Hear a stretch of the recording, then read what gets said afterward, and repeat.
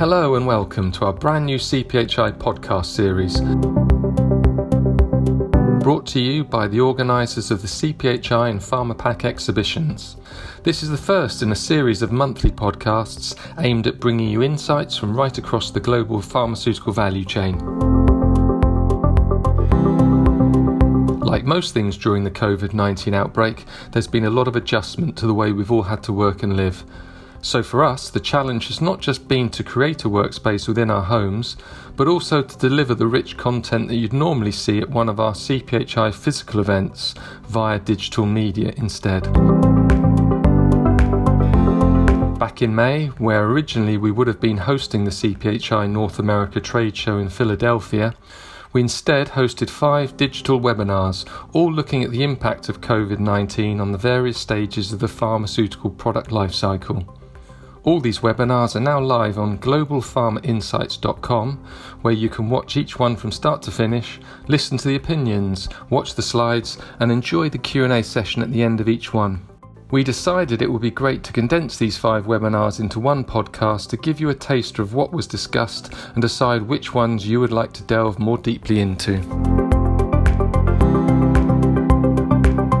May 2020 was a time when countries pretty much across the globe were implementing lockdown measures to mitigate against the COVID-19 crisis, and Europe was very much the epicentre of the pandemic. We noted that pharmaceutical organisations were working night and day to develop an array of potential vaccines and therapies to fight coronavirus, and development timelines were very much under the spotlight. Let's now turn to the first webinar, which was hosted on 4th of May, which featured our own senior consultants, Duncan Emerton and Daniel Chancellor from Informa Pharma Intelligence. But first, we want to play you a short clip from Tom Wilson, Contract Manufacturing Business Leader at Pfizer Centre 1. Here he goes into detail on how Pfizer has defined an action plan to respond to the global crisis. You may have seen that Pfizer has publicly announced a 5-point plan to respond to our global crises, sharing tools and insights. With very little known about this virus, many are working to develop cell-based assays, viral screening, serological assays, and translational models to test potential therapies and vaccines. Marshaling our people. Human capital is our most valuable resource.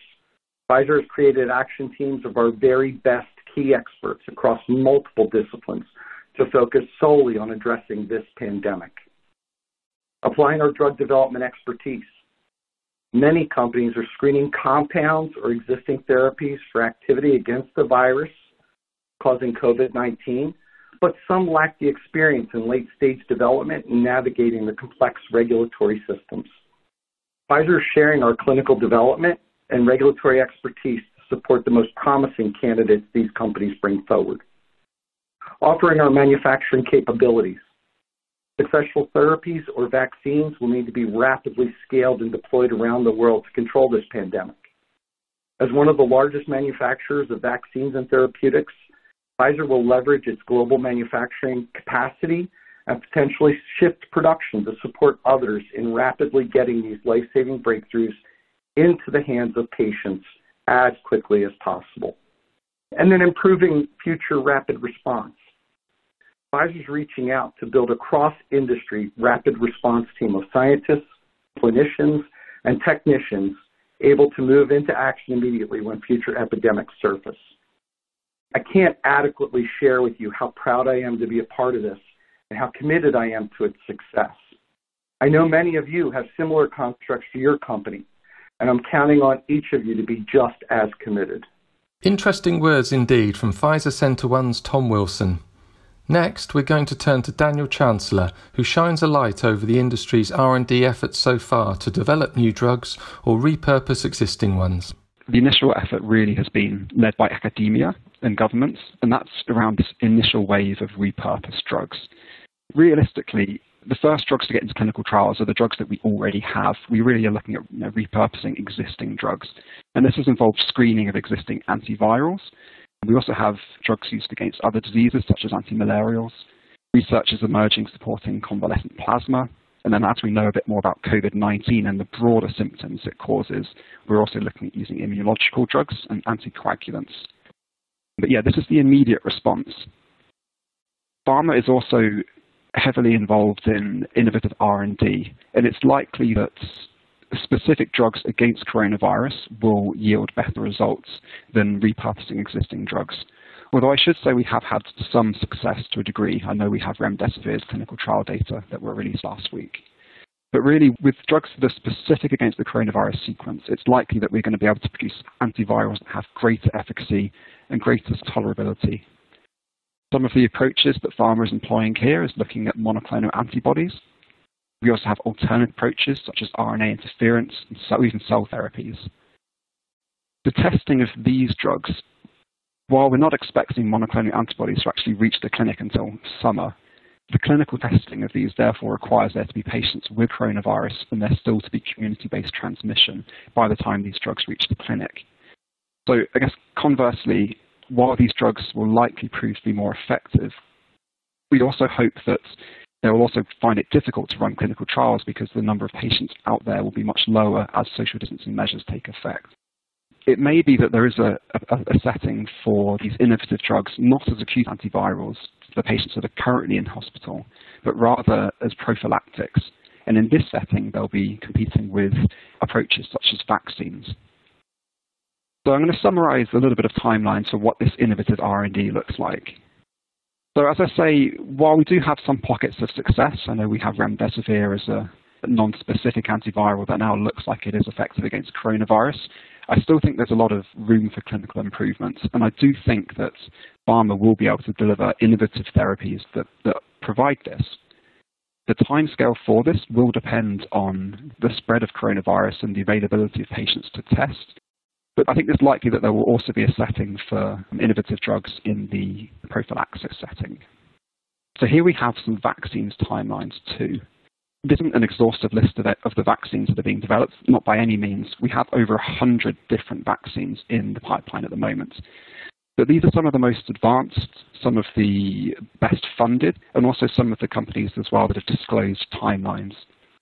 You can see that vaccine development really is happening at pace.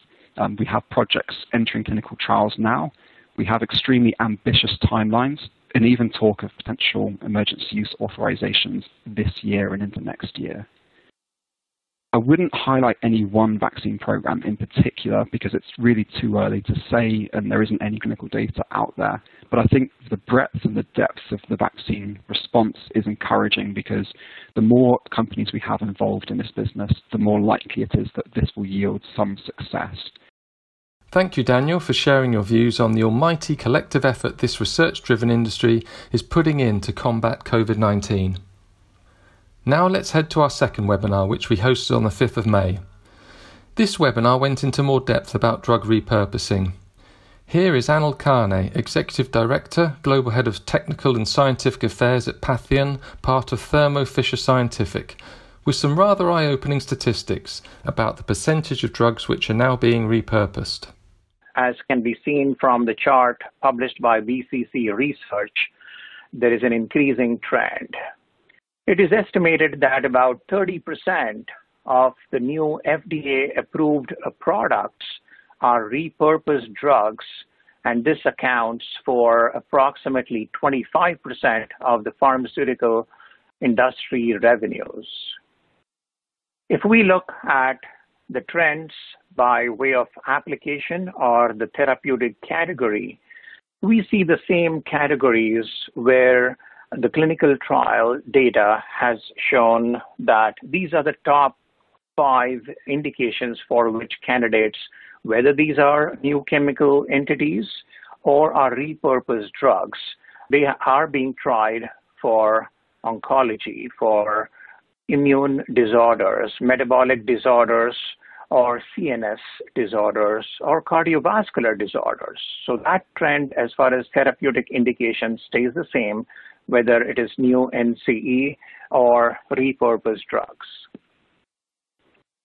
The regulatory process used for an NCE and repurposed drug candidate as obviously, since no safety studies need to be done, the timeline for bringing repurposed drugs can be compressed. And there is a time saving, it is believed, by about 3 to 8 years as compared to 10 to 15 years for a new chemical entity. The repurposed drugs are often filed under 505(b)(2) pathway and then filed as an NDA, BLA, depending on whether these are small molecules or large molecules. There is a flurry of activity in drug repurposing, repositioning companies. Pharmaceutical and repurposing companies are utilizing and evaluating such approaches as cost and time-effective strategies to significantly reduce NCE development. This strategy can result in new sales and market opportunities for shelved or abandoned compounds or drugs, and during their exploration can reveal major new mechanisms of action relative to new target disease indications that may also lead to an intellectual property claims. Such efforts can also extend the life of current marketed drugs by determining new indications and or formulations. The commercial success, however, of any repurposing companies depends highly on the myriad of factors as shown on this slide. This includes all the component parts of drug repurposing discovery process, the IP and the regulatory issues pertaining to the clinical trials, and most suitable business models. In particular, repurposed drug market exclusivity is of paramount importance and can adequately be achieved by a combination of a thoughtful IP and regulatory efforts executed via an appropriate business model. I hope you're enjoying the clips from the webinar series which we carried out throughout May looking at the impact of COVID-19 and the pharmaceutical industry's response. After the quick break, we'll be looking back at webinars covering the clinical supply chain and how technology such as artificial intelligence and machine learning are responding.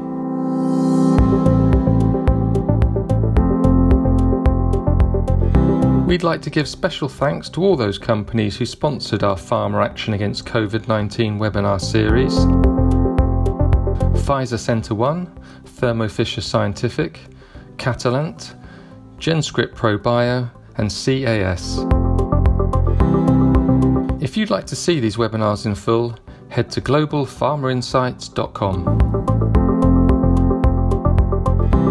Now, one of the hottest topics discussed during this pandemic is how the patient-centric clinical supply chain has managed to keep going amid very challenging circumstances. There have been ongoing restrictions which have not only limited the production of essential medications, but also severely affected the business of companies who are engaged in drug manufacturing activities. Let me now take you to our webinar hosted on 6th of May, featuring Stephen Flaherty, responsible for strategic supply solutions at Catalent Pharma Solutions. Here he's talking about demand hitting inventory levels. How does demand-led supply affect inventory levels? In any study, there is most variability and unpredictability throughout the enrollment phase. In certain cases, a hybrid approach between demand-led and traditional supply may be the appropriate and effective method. By utilising a demand-led approach over the first 19 months, we manufacture and commit just what is required and are able to adjust volumes throughout each of the packaging cycles based on uptake and actual demand. At month 20, we can then cover all the remaining supply requirements with large campaigns, knowing that the demand is well established and fixed, and thereby benefiting from the economies of scale that packaging in large campaigns through centralised hubs bring. In terms of shipment of supplies, with an on-demand approach, we're able to more accurately pinpoint demand at each of the sites and provide material to that site closer to when the product is needed, with more confidence that material will be available when needed. A more targeted approach means less shipments with lower costs. Interactions with the IRT and randomizations. In a traditional approach, Kit ranges are allocated in advance and stock is manufactured in bulk up front and pushed through from central sites to depots, and the IRT can then allocate stock at depots to pick from to fulfill requests. In a demand-led environment, we have no stock to pick from. We receive IRT requests for a quantity of kits for each pack type. We hold and manage one randomization centrally within our systems. When orders are raised, we aggregate these orders at a country level. We then call off the next set of sequence numbers from the randomization dynamically, irrespective of the country we are packing for or the hub we are packing in. If kit IDs were to be pre-allocated to countries or regions, this would become very complicated when we aggregate orders and need to access different parts of the randomization list, making both printing and packaging control less efficient. After the packaging activity, we notify the IRT which kits have been packaged. The IRT validates this against their list in the system, and we receive an auto confirmation within seconds that allows the shipment to proceed. We're supporting an increasing number of new clinical trials for advanced therapies such as cell and gene.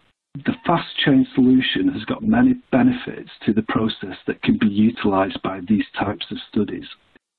In these studies, the material is typically in very short supply and in all cases extremely expensive, so it's critical not to waste even one vial of product. Patient kits are often variable in size and need to be manufactured based upon the weight of the patient. Once a patient has been identified and passed through screening, then we need to supply very quickly a personalised medication kit. These are often global studies, so the patient can present anywhere in the world. Having pooled supplies in a regional hub supported by a global team and a network that allows us to process these orders in an expedited manner. Let's turn to the fourth webinar we hosted in our Digital Week, a very interesting look at cell and gene manufacturing and how it's seen a very dramatic increase since 2014 and how things have been looking in 2020 until COVID-19 has disrupted plans. You're going to hear Lee Jatko, Commercial Strategy Director for Informa Pharma Intelligence, explain more. Here's Lee. There are two ways gene therapies can be delivered to patients. You've got the ex vivo and in vivo. Ex vivo is where genetic modification happens outside of the body. Here, cells are extracted out of the body, the cells are modified, and then it's reintroduced into the patients. If the cells come from the same patient and it's reintroduced into the same patient, it is called autologous. If the cells are introduced into a different patient, that is called allogeneic or more off the shelf. And then in vivo is where the gene therapy is delivered directly into the patient. So whether that be a direct injection, perhaps into the eye, or whether it's an infusion into the patient. Let's take a look at what's already approved on the market. So globally, there are 12 cell and gene therapy products approved. The first product to be approved was approved in 2004 in China, the product called Gendocine for head and neck cancer. It is still only approved in China, so we do question its efficacy. More recently, in the past few years, we've seen a spate of approval. In 2017, we saw the approval of Luxturna for a rare eye disease, and then we have the CAR-Ts, Kymriah and Yescarta approved for blood cancers. And then just last year, there were 3 approvals, with Calatragene approved in Japan, Zolgensma approved in the US, and Zynteglo approved in Europe. And then when we look at the pipeline activity, we can see that there is significant and dramatic increase, especially in the last 10 years. The activity was fairly flat. It wasn't very exciting. And that was really due to some major setbacks. So in 1999, there was a patient that died from his gene therapy. And then also a number of children developed leukemias from their gene therapy. So this really created a significant setback to this treatment modality. But since then, we've improved vectors and we've also improved safety, and the interest in cell and gene therapy has really increased since 2014. In 2019, the number of products being developed for cell and gene therapy passed 1,000. And then just earlier this week, there were 1,382 products in development in the cell and gene therapy landscape. Most of these products, though, are preclinical, so 73%. So there is still a lot of activity in very, very early stages. A lot of the trials and a lot of the activity is happening in the US, but China actually is second, and it has a vibrant cell and gene therapy clinical trial landscape. And we think this is because there's a lot of regulatory support in China. We saw that the first gene therapy product approved was actually in China in 2004, but also from 2015 to 2019, there was a significant investment into the industry. So we saw a threefold increase in the number of hospitals that were approved for clinical research, and also a fourfold investment in venture capital investment into the biotech industry. So there's a lot of investment in China, and it's showing in terms of the number of clinical trials happening in that country. What we're seeing is that new trials are generally being delayed, and that for ongoing trials, the patient recruitment and the addition of new sites are generally being put on hold. Obviously, not everything is being put on hold. There are key areas ongoing, but for the most part, we're seeing a general trend of not recruiting new patients. Looking more specifically at the cell and gene therapy space, 2020 is off to a strong start. Q1 is actually going quite well, so we don't see a discernible effect of COVID-19 through Q1. However, we do see a little bit of a dip in April, and this may be because most social distancing measures were introduced in March in the US and in Europe, so it may be more reflected in the April numbers. Generally, you see this ebb and flow throughout the year, but a huge uptick at the end of the year. So we sort of expect the same thing in the cell and gene therapy space. There may be a lag or delay at the moment, but we do expect the effect to be quite transient, and then we do expect an uptick later this year. So while COVID-19 has had an undoubted impact on the cell and gene space, it does sound like the industry is in a healthy position to pick up and resume. This webinar also featured a great contribution from Helen Gu from GenScript ProBio, and also a Q&A session which rounded up some of the polls conducted during the live session. Our final webinar looked at how technologies such as artificial intelligence and machine learning can be optimized to provide solutions for things such as predictive analytics, clinical trials and drug discovery. In this webinar, we featured Dr. Yugal Sharma, Senior Director at CAS, and Aurelio Arias, Engagement Manager and European Thought Leader at IQVIA. Let's join at the point where a listener asked the panel what pharma companies can do to help AI initiatives. The first thing I would say is that you need to have a structure in place for a rapid response team. This means planning how leadership would act in response to a crisis and designating a team to scramble ideas on how your company's resources can be put to good use. I would say that the idea to be immediately helpful is to be immediately helpful and learn how to be resilient in future events. You don't want to put all your resources in something that will end up bankrupting your company. But I would say if you don't already operate in the AI field, many companies have explored artificial intelligence and how that would integrate within their operating model. But likewise, there are many out there who are at the beginning of this journey. There may also be other important resources that you'll be able to help with. For example, your data streams, any sort of information coming from sales and volume data and logistics. So if you're not traditionally an AI company, you still can help towards facilitating AI projects worldwide. Yugal, this one's for you. Since AI requires large sets of data in order to give appropriate results, does a company providing AI services grapple with the issue of data privacy? So data privacy issues are certainly a concern for large clinical data sets containing patient information. For those types of data sets, anonymization and de-identification techniques, it's a widely researched area, to ensure that patient data can't be triangulated back to an individual. And so those techniques, there needs to be a layer of that data security and that data anonymization that needs to be applied to data before it can be leveraged in AI.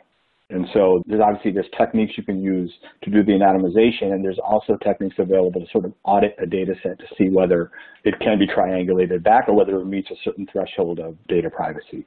Again, it applies more to like large clinical data sets. I think it's less of an issue for example, drug discovery efforts which leverage chemical substance information as input into AI initiatives. That's a good question. And Aurelia, back to you. What specific types of AI have been useful during this pandemic? So it seems to me that the most common form of AI has been natural language processing tools, which has helped make sense of unstructured data by translating, classifying, and clustering, extracting useful information from data streams out there. We've seen this right from the start in helping to identify the outbreak, through to classifying all the rapid information generated live into dashboards and feeding into company systems worldwide. So NLP has been very key in making sure information is disseminated globally. Secondly, I would say that predictive analytics, those methods have been useful in modeling baseline supply and usage of medical supplies, medicines, been really helpful for sort of wholesalers, distributors, to try and make sure that you don't get shortages. That would, of course, be caused by the increase of demand for hospital systems. How can AI make the most impact in fighting future outbreaks, and how can it be used to predict future pandemics? Yeah, so the real impact, I think, will be in stretching productivity past available alternatives governed by physical resources. So, for example, widespread and accessible diagnostics would give a much richer picture of the real spread of COVID-19. That's where I feel that you'd get a lot of impact. Another example might be through drastically decreasing repurposing timelines, such as using some of the methods that Hugo outlined.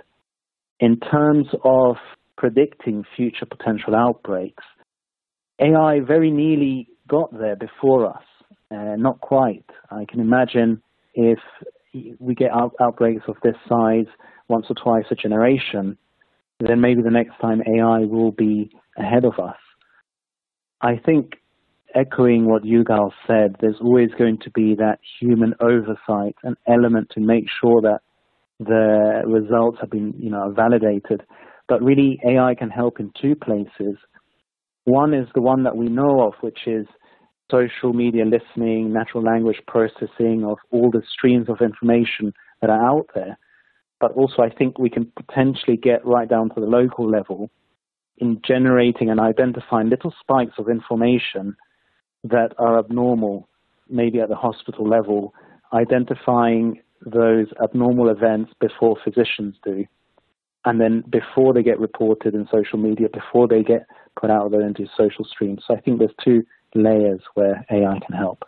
Some really interesting views there, I'm sure you'll agree, and it's great news for the industry to hear how companies are harnessing cutting-edge technology to make better use of the reams of data at its disposal.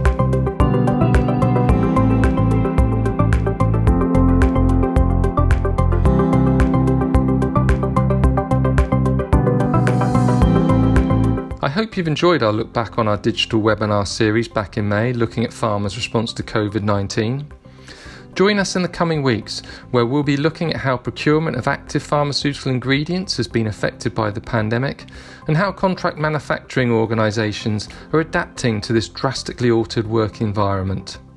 Finally, I'd like to thank you again for listening to our first episode of the CPHI podcast series.